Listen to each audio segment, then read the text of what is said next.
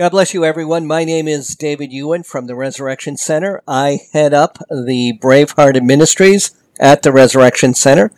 And today's new vocabulary has words like social distancing, quarantine, ventilators, masks, job layoffs. Tonight's topic is about coronavirus and where is God? Because that's the question that people are asking. You see, in today's uncertain times, people are asking questions. Have you been asking questions? The common question is, where is God? And that question I keep hearing about when we're talking about COVID-19 and coronavirus. Well, you see, that's not the question. And that's why people are struggling with the question. They're asking the wrong question. Let me tell you what the question is. The question is, where are you? It's not where is God. God knows where he is. The question is, where are you? And that's the problem. You don't know where you are. You see, God gives us a free will, but he guides us. Okay? With the teachings of God's principles, we learn about how we can become the people that God wants us to be. So don't ask where God is. Ask where you are. It is you who will learn from God and how to be. And it's how to be motivated, organized, disciplined, ethical, educated, and strong with endurance. Okay? So the agenda that we're going to be talking about today is, what is our weakness? Okay? Let me tell you, it's more than just sin. Sin isn't our only weakness. We're going to talk about that. The second thing we'll talk about is how we will become stronger. Okay? I'm going to give you a spoiler alert right now. It's God. How about that? Surprise. The third thing we'll talk about is the keys to fighting evil. Okay? And that has to do with the armor of God. And we're going to talk about that. And the fourth thing we'll talk about is overcoming odds and winning. And what that means is how to wear the armor of God and how to use it. That's what we're going to talk about. You see, in our war with Satan, his society and our human weaknesses, with all of that going on that Satan does, we need spiritual help. You see, God provides the powerful armor of God to protect us and to give us victory. Let me tell you about the signs of spiritual weakness. Number one, it's a bad temper. Do you have a bad temper? The other one is failing to assemble with other Christians. The fellowship, being with people of like and similar faiths. The other, more important, probably I should have listed that as number one, the absence of prayer and Bible reading. That's the only way you have the communication with God and understanding the principles that God wants us to follow. Number two, no integrity. If you're not truthful with yourself, you can't be truthful with others. And the fifth one is selfishness. Selfishness. We think about ourselves and not others. Let me tell you about the characteristics of spiritual weakness. First of all, they lead in their own power rather than God's power. These are people who say, look, I can do it. I don't need any help. I don't need God's help. Okay, that's a sign of spiritual weakness. Another sign is people who are reactive and not proactive. That means they're not planning ahead. To be proactive, you prepare in advance. And for reactive, you're just fighting to survive, just barely. Okay? The next one is they lead an organization, but not their family. They might be great at their job, but they're not able to take care of the most important organization of all, their home. Another one is they lead out of charisma rather than crucifixion. People operate by thinking about how good they look and not by sacrifice. See, a sacrifice shows true character. Number five, they're two different people in and out of church. You know, some people might look very holy in church. They look very nice in church. But then you see them outside in the supermarket, and you see that it's a different kind of behavior. See, that's not good. That's a double-faced personality. And the other one is that people are aware of everyone else's sin, but they're not aware of their own. Sure, they can identify other people's wrongdoings, but they have neglected what their own wrongdoings are, so they're not in a state of repentance. So those are the characteristics of spiritual weakness. So that being said, here are the reasons why you need the armor of God. The reasons why you need the armor of God. There are 3 reasons. The first one is you need to fight against the serious opposition. You know what that is? That's Satan. You know what your serious opposition is? Yourself. Sometimes you get in your own way. Number 2, you need protection from attacks. Why do I say this? The spiritual world is real. Spiritual attacks are real. That being said, for number 3, you need to know the scale of God's provision. What do I mean by the scale of God's provision? It means the abundance that God wants to give you. You need to know how much protection He can give you. You need to know how much of what He has He wants to give you. Now, let me remind you of what the pieces of the armor of God are. And this is in Ephesians chapter 14, verse 17. I should say Ephesians chapter 6, verse 14 through 17. Ephesians chapter 6, verse 14 through 17. The first one is belt of truth. And that scripture is, stand therefore having girded your waist with truth. So that's talking about truth. The breastplate of righteousness. And the scripture says, having put on the breastplate of righteousness. Verse 15, shoes of the gospel of peace. And the scripture says, and having shod your feet with the preparation of the gospel of peace. Number 16, verse 16, I should say, shield of faith. Above all, taking the shield of faith with which you will be able to quench all the fiery darts of the wicked one. And verse 17, the helmet of salvation. And take the helmet of salvation. And verse 17, the sword of the Spirit, which is the word of God. So that is the armor of God. So now that we know what it is, and we know we can identify it, the pieces, by looking at Ephesians chapter 6, verse 14 through 17, now let's talk about what the armor of God is intended for.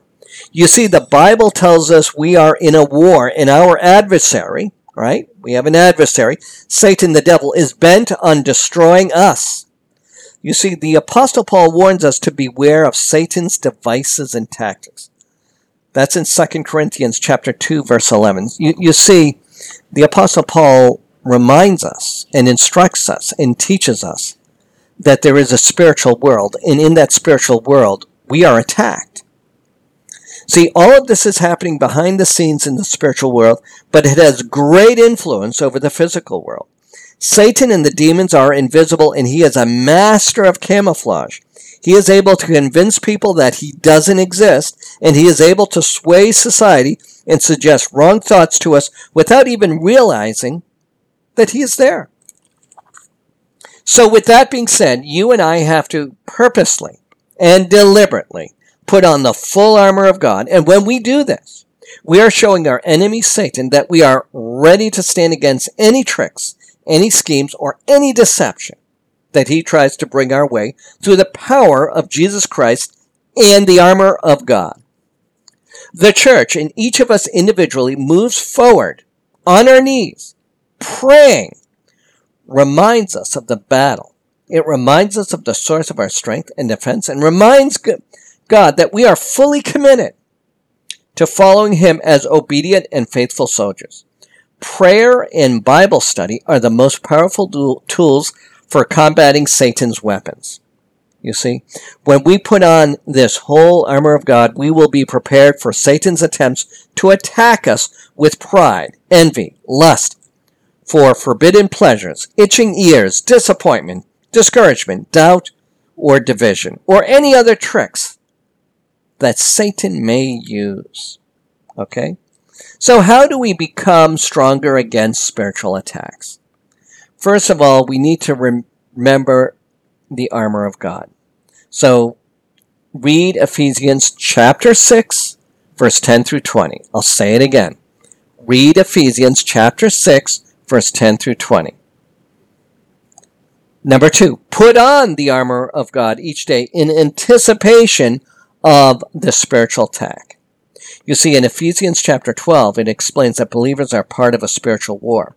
And the scripture says, "For our struggle is not against flesh and blood, but against the rulers, against the authorities, against the powers of this dark world, and against the spiritual forces of evil in the heavenly realms." Okay? Number 3, pray without ceasing. Do not give up. If you're struggling with how to pray, try a simple prayer where you express your gratitude to God for all He's done for you. Ask Him to forgive you for your sins and help you to avoid temptation, and pray for Him to strengthen your faith and wisdom. And number 4, spend time in worship and fellowship with other believers. Don't do it alone. Not only will this strengthen your faith, but it will give you the community to fall back on when you are struggling. And we all do. We all do. So here are 4 ways to take up the armor of God and win. The first one is know your enemy and win. To fight against an enemy, you have to know the enemy, right? So be of sober spirit, be on the alert. Your adversary, the devil, prowls around like a roaring lion, seeking someone to devour. And that's in 1 Peter chapter 5, verse 8. 1 Peter chapter 5, verse 8. Okay? You see, the enemy is deceptive, manipulative, and operating under selfishness. And the way you discern the enemy is the behavior of the enemy. They're either jealous of you, they're intimidated of you, or they're afraid of you. So I'm going to repeat that. That's very profound on how you identify the enemy. The enemy is discerned. They're identified by being deceptive, they're manipulative, and they're operating under selfishness. That's how they get their way. And the behavior, the way you see that, the tools that they use, is they're either jealous of you, they're intimidated of you, and they're afraid of you. Okay? Let's talk about taking up the sword of the Spirit and winning. So Ephesians chapter 6, verse 17 is, take the sword of the Spirit, which is the Word of God. Okay? So we know the principles. We understand the spiritual world by what's in the Bible. And that's why we attend church, or we follow our spiritual leaders, because this is the only way we can understand what God is trying to teach us. Number 3, take the shield of faith and win. And Ephesians chapter 6, verse 16 says, above all, taking the shield of faith with which you will be able to quench the fiery darts of the wicked one. That means you'll be able to identify those who are deceptive and manipulative and selfish. You'll be able to see those who are jealous of you, intimidated by you, and afraid of you. And number 4, therefore, well, I should say, the title of it is, number 4, is to stand firm and win. And in Ephesians chapter 6, verse 13 through 14, it says, therefore put on the full armor of God, so that when the day of evil comes, you may be able to stand your ground, and after you have done everything to stand firm. Then, the idea is this, is always be prepared. Be proactive, not reactive. Okay? So let me tell you about the characteristics of a child of God wearing the armor of God. Okay? And I'll tell you in James chapter 4, verse 7. James chapter 4, verse 7. Submit yourselves then to God, resist the devil, and he will flee from you. So that means you're handing yourself over to God. And by handing yourself over to God, that means you're not handing yourself over to Satan. See, it's one or the other. I hope you make the right choice. In Deuteronomy chapter 3, verse 22, do not be afraid of them. The Lord your God himself will fight for you. So what Deuteronomy is telling us is that you're not alone. God's got your back. Okay? So stand strong. That means be brave. You're never alone. That means you don't have to feel empty. God loves you. So you're worthy in God's eyes. And he fights for you. That means he's got your back. Okay? So let's talk about the result of wearing the armor of God. What does that mean? You see, God holds the victory over sin and death in this world. Okay? So if you want to be on the winning team, if you want to be on the A team, be with God. Number 2, the word of truth. What's the word of truth? That's what you read in the Bible. Okay? That's your weapon against the enemy's schemes and their tactics and their devices. That's what the word of truth is. Not only should we read the Bible, but we need to study it. And to study it, that's when you need spiritual leaders. Those are people like pastors, apostles, and ministers and teachers. These are the people that you need. So you need to be at a church. Okay? And number 3, proclaim Satan does not have authority over our lives, for we've been set free. See, we are not prisoners of Satan because we've already chosen the A team, the winning team. That's God's team. Okay? So let's talk about how do we become useful in our fight against the evil one. How do we become useful? Okay, so there are principles we need to be aware to be effective. Okay? And there's 4 that I'll mention. Number 1, you need to know who you are in Christ. Okay? Rely on His power and take direction from the Holy Spirit. So the idea is the Holy Spirit is a gift we have received, and it is to guide us. Use it. Use it. Number 2, agree with the Word of God. Okay? Agree with the principles being taught in the Bible and accept it. The Word of God is consistent, and it does not change. Learn the truth in God's Word, and applying that truth, you will find yourself on the right side of the spiritual conflict, regardless of what others think of you. Okay? And number 3, you agree with the Holy Spirit. Every time you exercise self-control instead of losing your temper, every time you choose to forgive instead of harboring bitterness, every time you decide to consider others' needs before your own and make unselfish decisions, you are training yourself for battle and becoming a formidable warrior against Satan.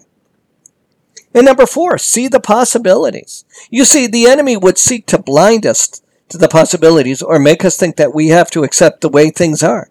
But if we look at things from God's perspective and in agreement with His Word, we can start to do battle in these situations. Do not accept defeat, but allow God to enlarge your vision of what He wants to do in your life. Okay? So let's talk about what we've discussed today. I've talked about a lot of things. The first item we talked about were the signs of spiritual weakness. Then we talked about the characteristics of spiritual weakness. And then we talked about the reasons you need the armor of God. And then we talked about what is the armor of God, and we reviewed that in Ephesians. And then we talked about what the armor of God is intended for. Then we talked about how to become stronger against spiritual attacks. And then we talked about the 4 ways to take up the armor of God and win. And then we talked about the characteristics of a child of God wearing the armor of God. Then we talked about the result of wearing the armor of God. And then we talked about being useful in the fight against evil. Okay? So today we put on the full armor to guard our lives against attack. We put on the belt of truth to protect against lies and deception. We put on the breastplate of righteousness to protect our hearts from the temptations we battle. We put on the gospel of peace on our feet so we're ready to take your light wherever you send us this day.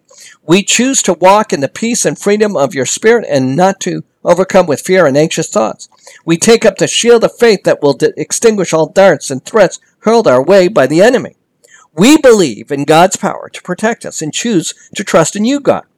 We put on the helmet of salvation, which covers our minds and thoughts, reminding us we are children of the day, forgiven, set free, saved by the grace of Christ Jesus. We take up the sword of the Spirit, God's very word, the one offensive weapon given to us for battle, which has the power to demolish strongholds, alive, active, and sharper than any double-edged sword. So I close with this. We have all sinned and deserve God's judgment. God the Father sent his only Son to satisfy that judgment for those who believe in him. Jesus, the Creator and eternal Son of God, who lived a sinless life, loves us so much that he died for our sins, taking the punishment that we deserve, was buried and rose from the dead according to the Bible. If you truly believe and trust this in your heart, receiving Jesus alone as your Savior, declaring Jesus is Lord, you will be saved from judgment and spend eternity with God in heaven. I thank you for joining me. Today we spoke about the question that is asked, where is God? And that question is during these uncertain times as the world is battling the issues of coronavirus, the COVID-19 coronavirus. And I think what we learned today, the question is, where are you? That's the real question. So my name is David Ewan. I head up the Bravehearted Ministries at the Resurrection Center. At the Resurrection Center, our services are Sundays at noon. The Bible sessions are Wednesdays at 7. Our website is resurrectionspringfield.org. You can catch us on social media, on Facebook, Twitter, Instagram, at TRC413. Of course, our YouTube channel is ResCent Spring, ResCent Spring. Our radio stations is ResurrectionCenterRadio.com. We also have the kradio.com. Also new is ktv.us. Call us. Text us. We're at 413-342-0354. And you can check us out on smart devices by just saying, play the podcast. Resurrection Center of Springfield. My name is David Ewan, and this is the Resurrection Center.